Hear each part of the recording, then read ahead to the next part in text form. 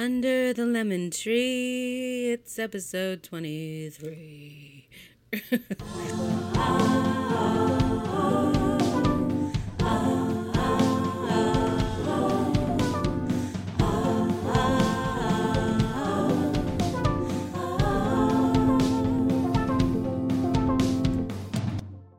Hello and welcome back to the Rena 100 Show, a show where I, Rena 100, talk about whatever I want every week. And this week the theme will be something that haunts us all in the middle of the night. Aren't you excited to hear about that?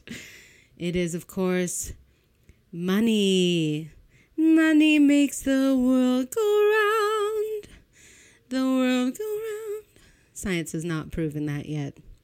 In fact, science hasn't proven that money has anything to do with the world going round, but you already knew that. Money. Wow. How's it affect so much about our lives without being a real thing? I don't know. Isn't it so interesting that humanity can just decide to agree upon a shared reality, and then suddenly it just impacts everybody in incredibly dramatic ways?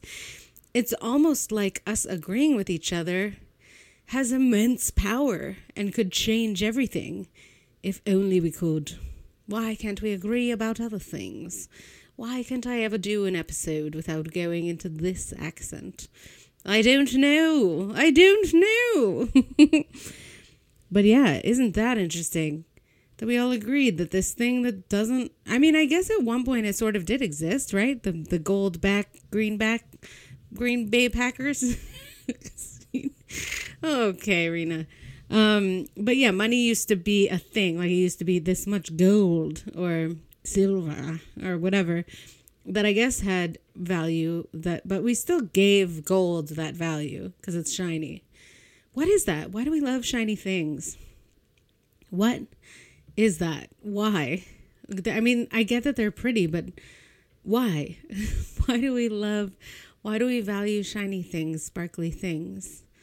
I mean, the stars are sparkly. No, none of it makes sense. I don't understand why. But anyway, I guess money used to have intrinsic value. And now, well, no, it only has theoretical value that we've all agreed upon, that we based our whole society around, kind of. But yeah, I kind of wish we could also agree upon some other stuff that could also be very impactful. You know what I mean? But yeah, as much as money isn't a real thing, it feels incredibly real. Why? Because its effects are real. It impacts all of our basic needs. Housing, food, feeling like we have a real career, Rena. I had a lot of trouble calling myself a comedian until I actually was making a living at it. Which only happened, I don't know, 9 years in, something like that, which is fair because I was pretty bad at it for the first 5 or so. And then I had to, it's a journey. It's a trajectory.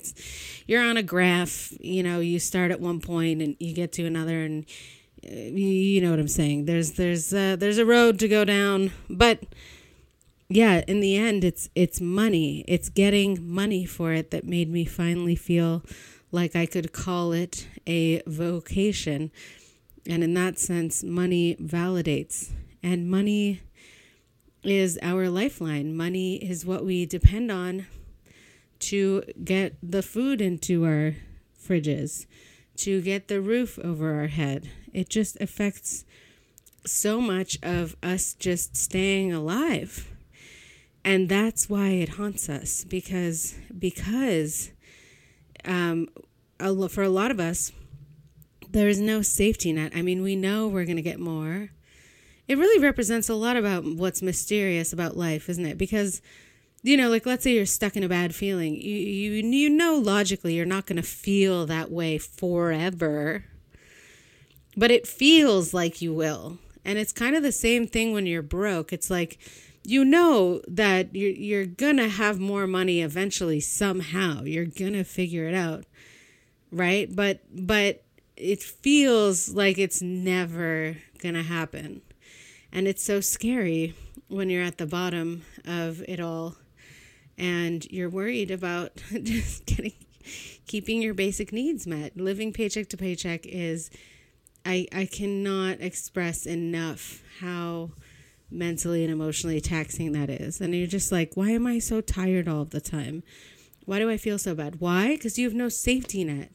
You don't know that you're definitely forever going to have your basic needs met because you don't have enough money to cover that.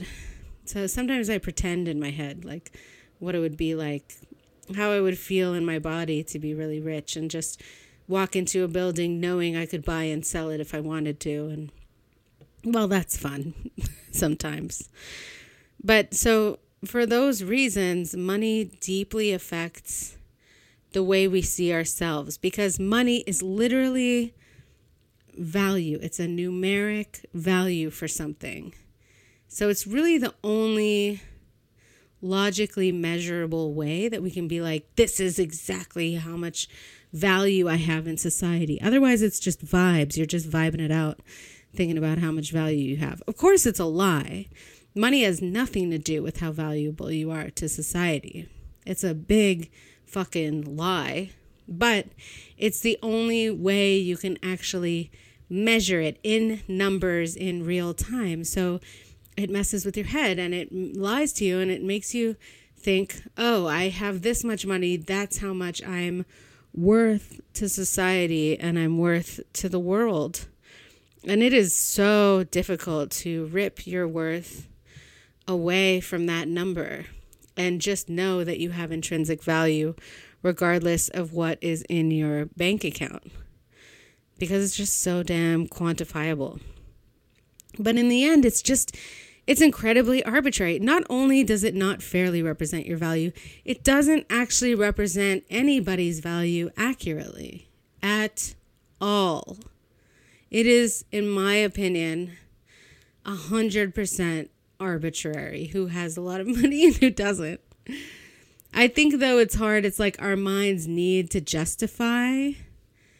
Our minds have this incredible need for storyline, story arc, and to justify why things are the way they are. Like, our minds can't handle just chaos and mystery and just mystery without answer. Endless mystery, the abyss of the unknown that is all around us. Our minds can't handle it. So we need some story to justify our reality, because otherwise it's just chaos and meaningless, and it's just very hard to exist with that. I don't know. Why can't we handle that? Why do we need story? I mean, that could be a whole separate thing, but I think our brains just need to justify the amount of money we have in our bank account.